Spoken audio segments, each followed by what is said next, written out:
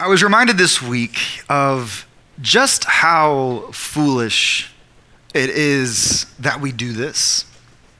That there is a kind of non-wisdom to what we do here when we gather together. I've had, without exaggerating, dozens of conversations about this journey that Sanctuary has been on, and especially about being a sacramental community or a liturgical community. If you're somebody who I've had this conversation with, know that today is not directed at you.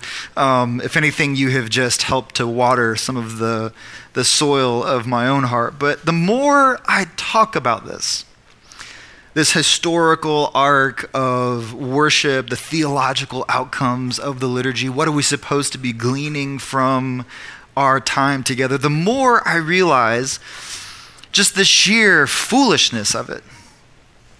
That we come and we sing songs, we listen to readings and pray prayers, that we try to engage and hear what the Spirit is saying to us and doing in our midst. And to the world, it is a kind of foolishness. And the more I've thought about this, the more I have felt that when we gather, when we come together in this moment, when we engage this act of worship, we never do this alone. I mean, it's true, like there are more than one of us here this morning, but even those of us as we gather together, there is more present in this moment.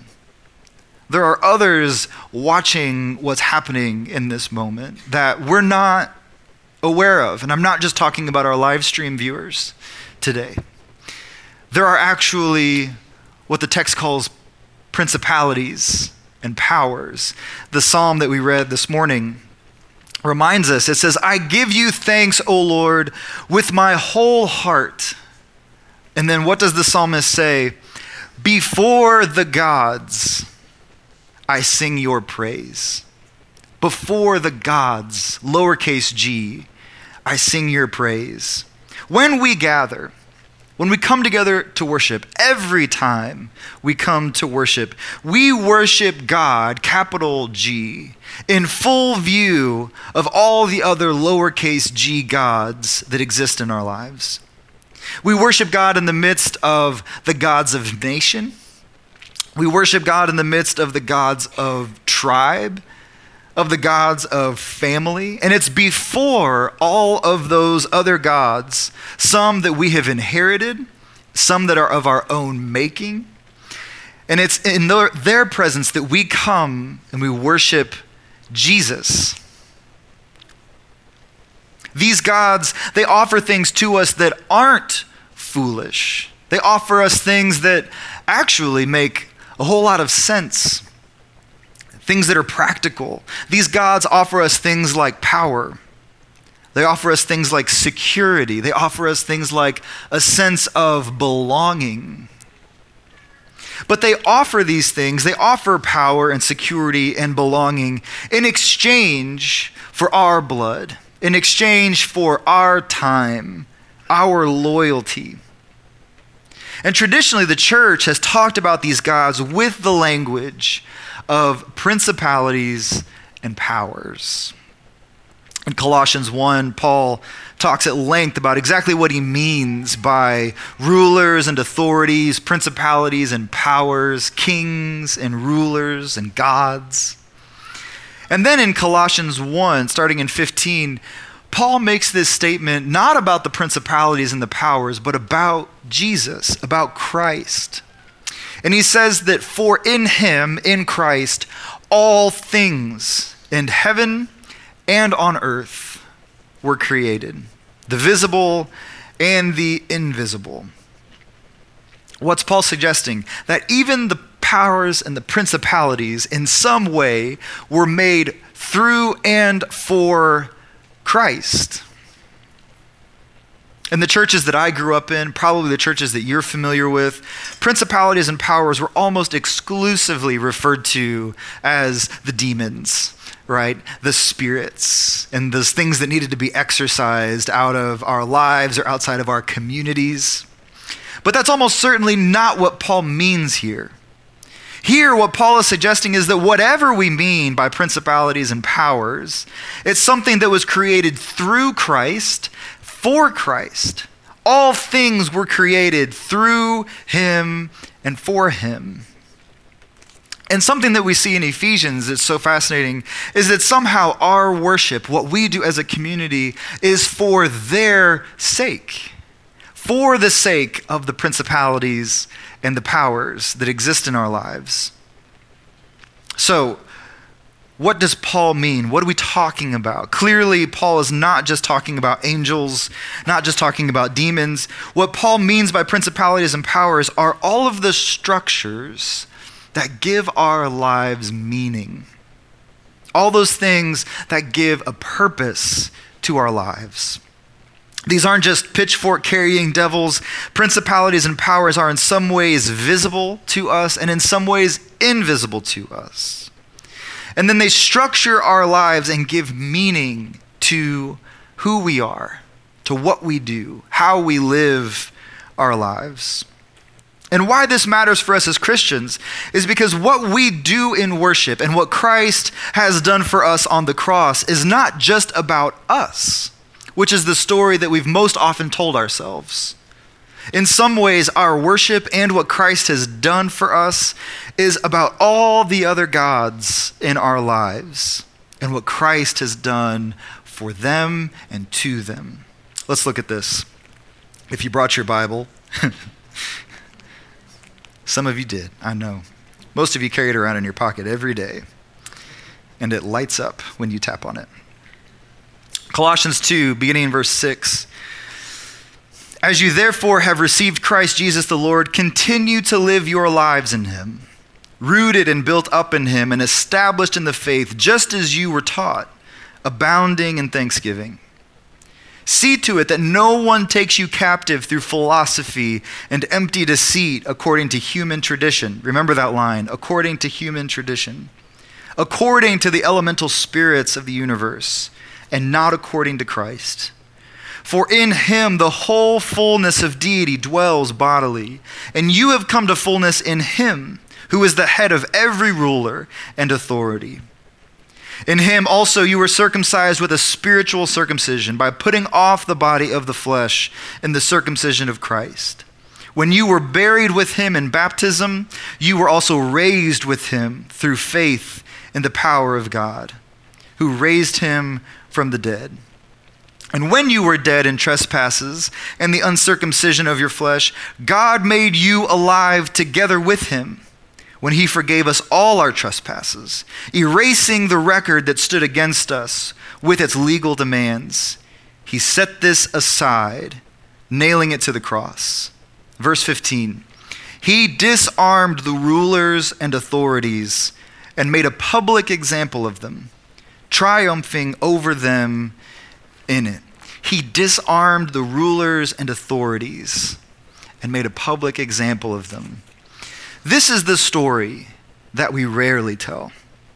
If the story that we most often tell is that Jesus died on the cross to save us from the possibility of going to hell, then the story that we rarely tell is this one, that what God was doing in Christ wasn't just about you and me, about delivering human beings from the possibility of hell. But he was doing something to and for these principalities, these gods in whose presence we live and worship.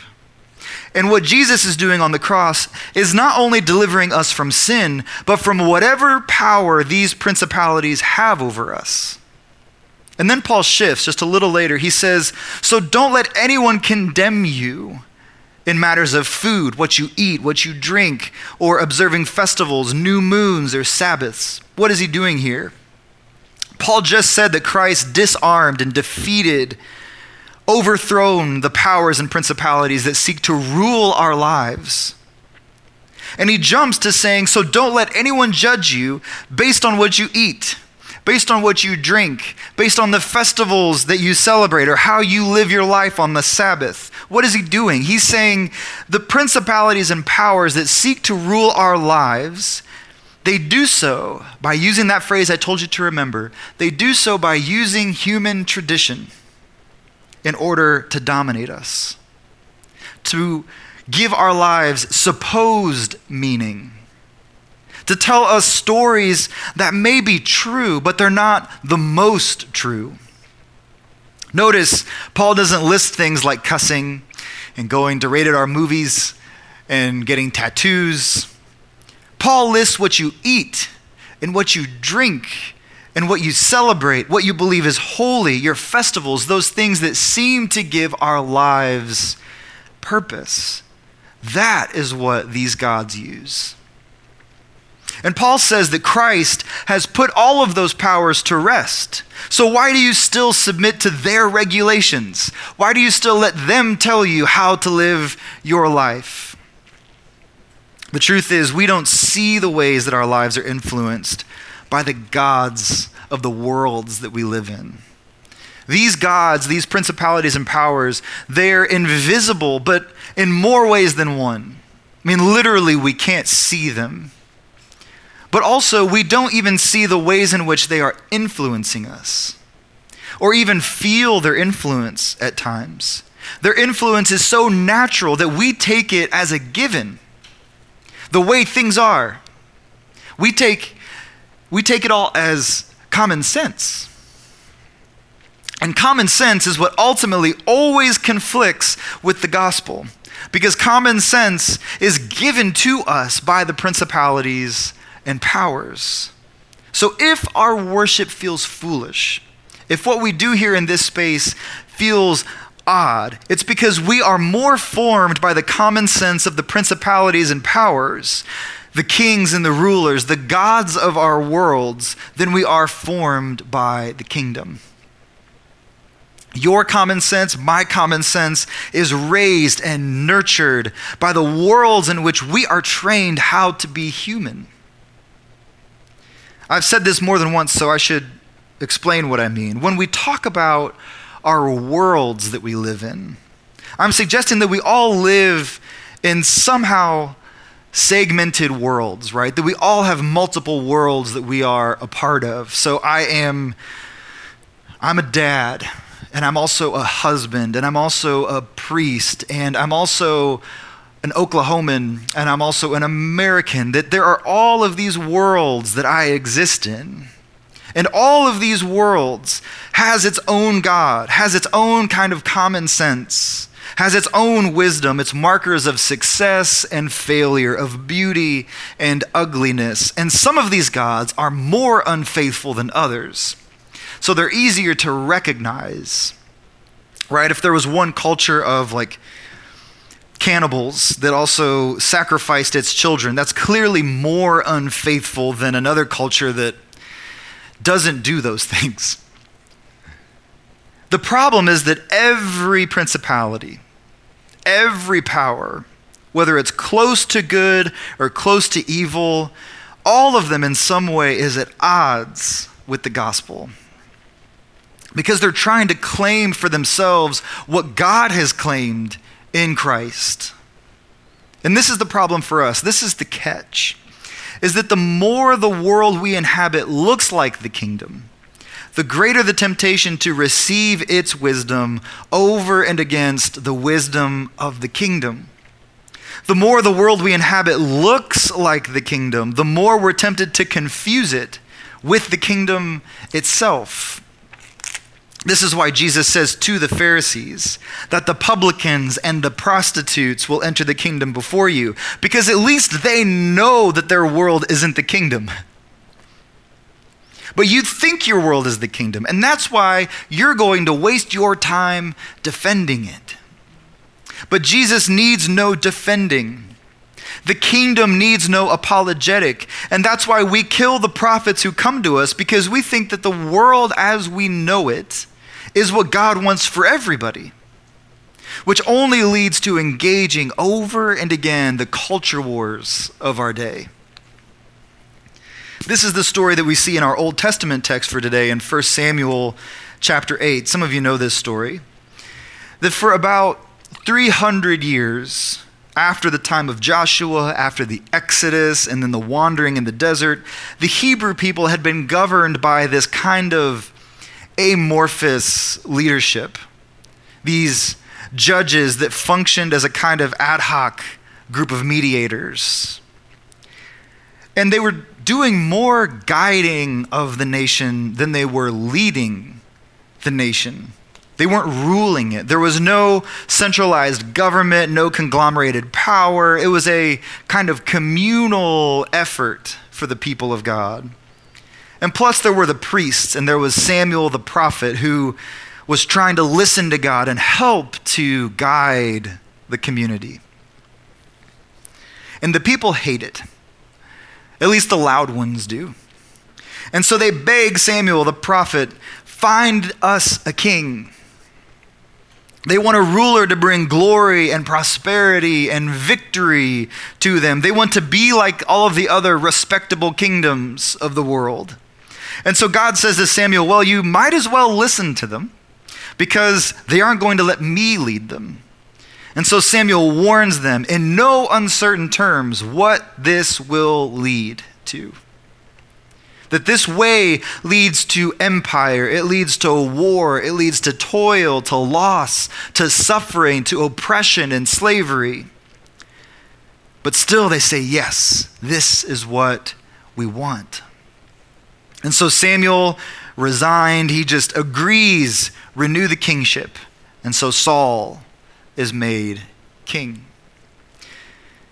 But of course Samuel is right. And the principalities and the powers, they seduced the people of Israel into common sense, into ordering their lives in the very same way that all the other kingdoms of the world had ordered their lives. It seduced them then, and it seduces us today. Because this is what principalities and powers want. It's survival at all costs, at any cost. And these gods can only ever give you meaning, can only ever give you purpose over and against someone else. There has to be an enemy. There has to be someone else who isn't as fully human as those of us on the inside are. So the Israelites, they are okay with their sons being appointed to run before the king and before his chariots, to sacrifice themselves for the king. They're okay with doing the backbreaking work of plowing the king's fields, reaping his harvest for him, with taking our daughters and making them the king's cooks and bakers, taking the best of our fields and giving them away to the king's friends. We're okay with it because it draws clean-cut lines of who is in and who is out. And at least I know where I stand over and against you. Principalities and powers need insiders and outsiders. And this is what Jesus topples. We see it in our gospel text, that the crowds come to Jesus saying, your mother and your brothers and sisters are outside, asking for you. And notice what happens. The text actually says that Jesus' mother and his brothers came, standing outside, and they sent to him and called him. But a crowd was sitting nearby, and they're the ones who say to Jesus, your mother and your brothers and your sisters are outside. Did you catch it? The only people who come are Jesus' mother and his brothers.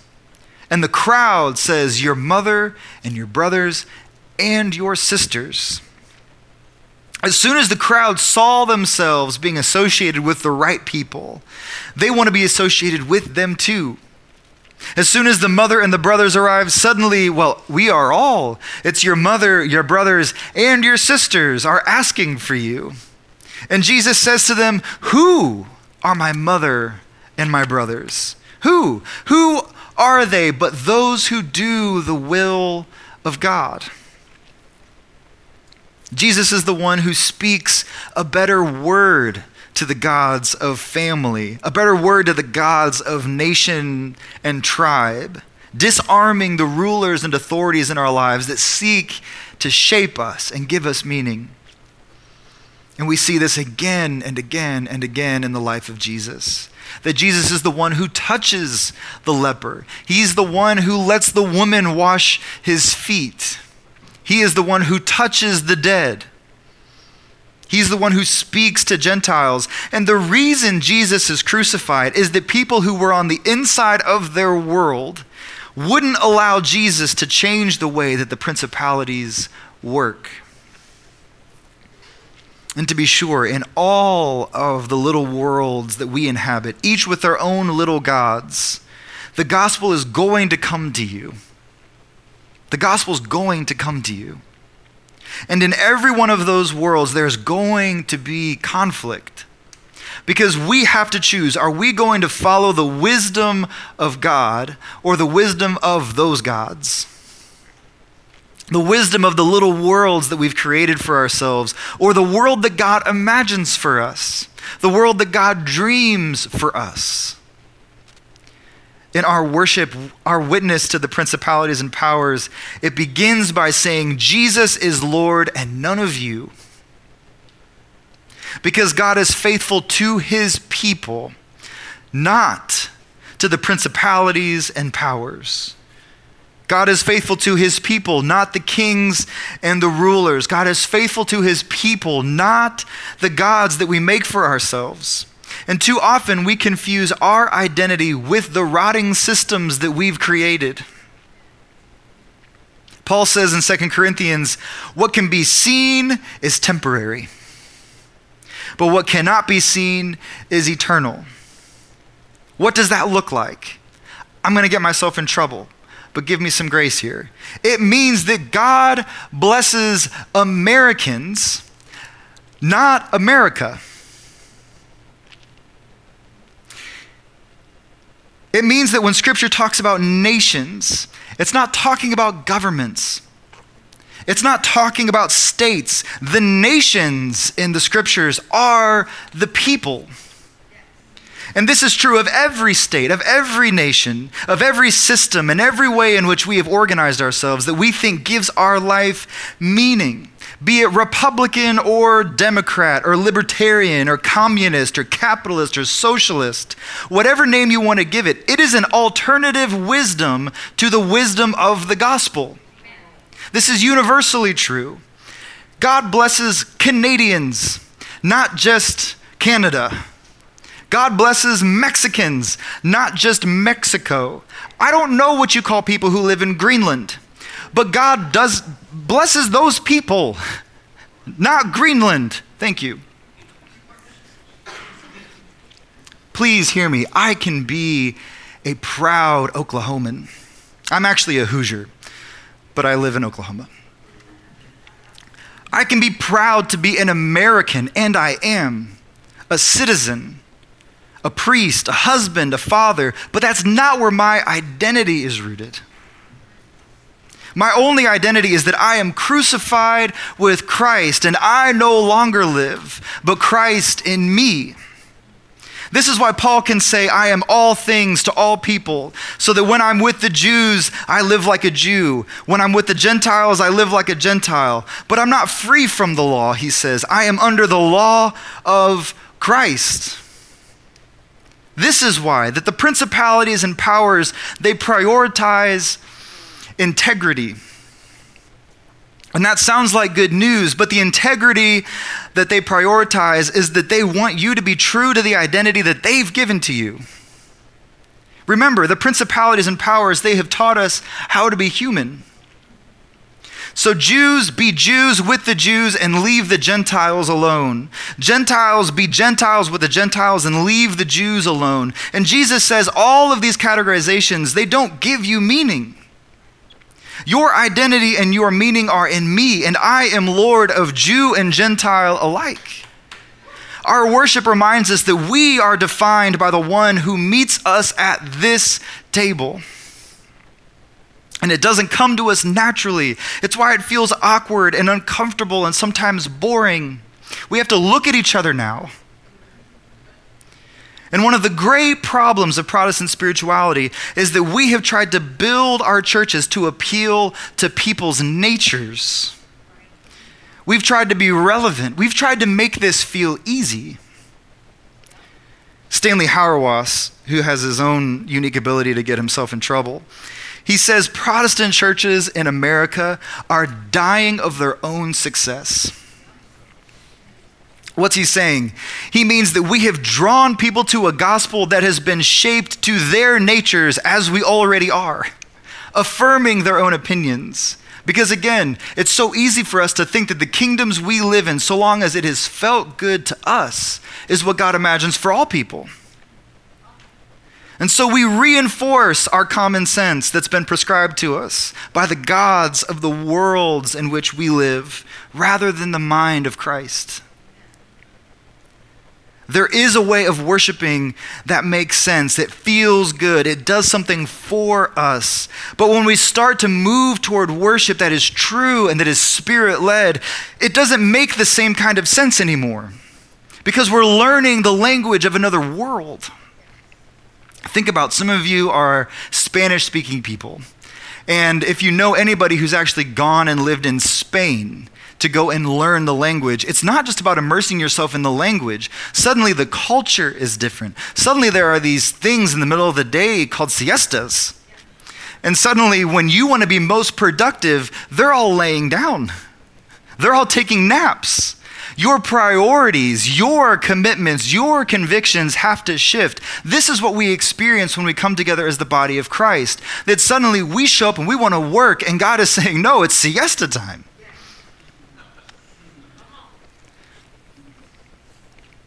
That kind of worship doesn't make the same kind of sense, because we are becoming aliens to the world that we have known.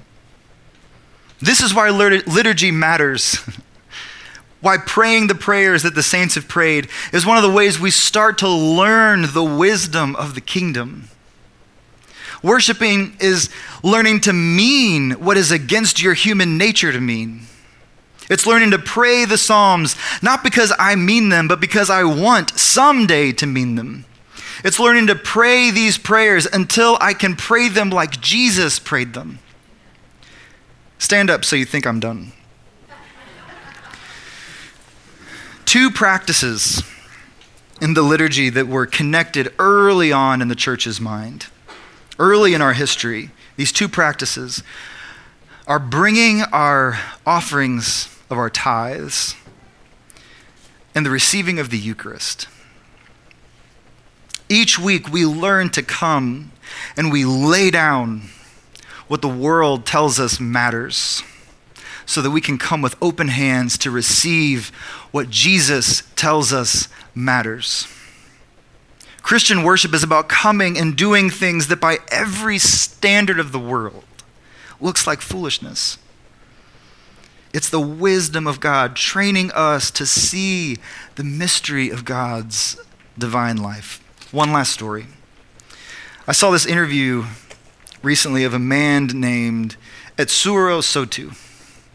He was a Buddhist sculptor who traveled to Spain, and he became captivated by Gaudi's Sagrada Familia in Barcelona. Some of you know what I'm talking about.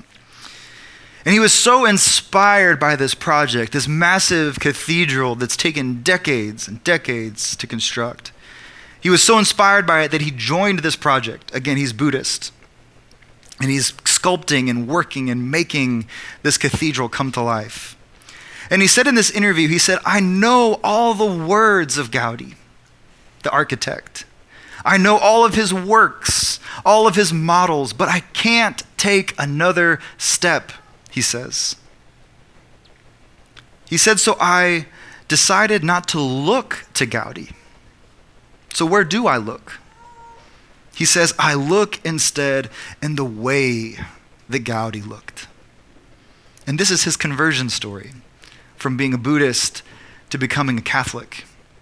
He said, I'm here not to catch Gaudi's vision, not to catch his same idea, but to have the same vision that Gaudi had. And so I have to pray the same prayers. I have to read the same texts. I have to see the world from a place where the principalities and powers seem foolish and the kingdom is common sense. He says, why do we build the Sagrada Familia? Why do we build it? We don't seek beauty in the vanity of man, he says. No, the Sagrada Familia is a tool for building us.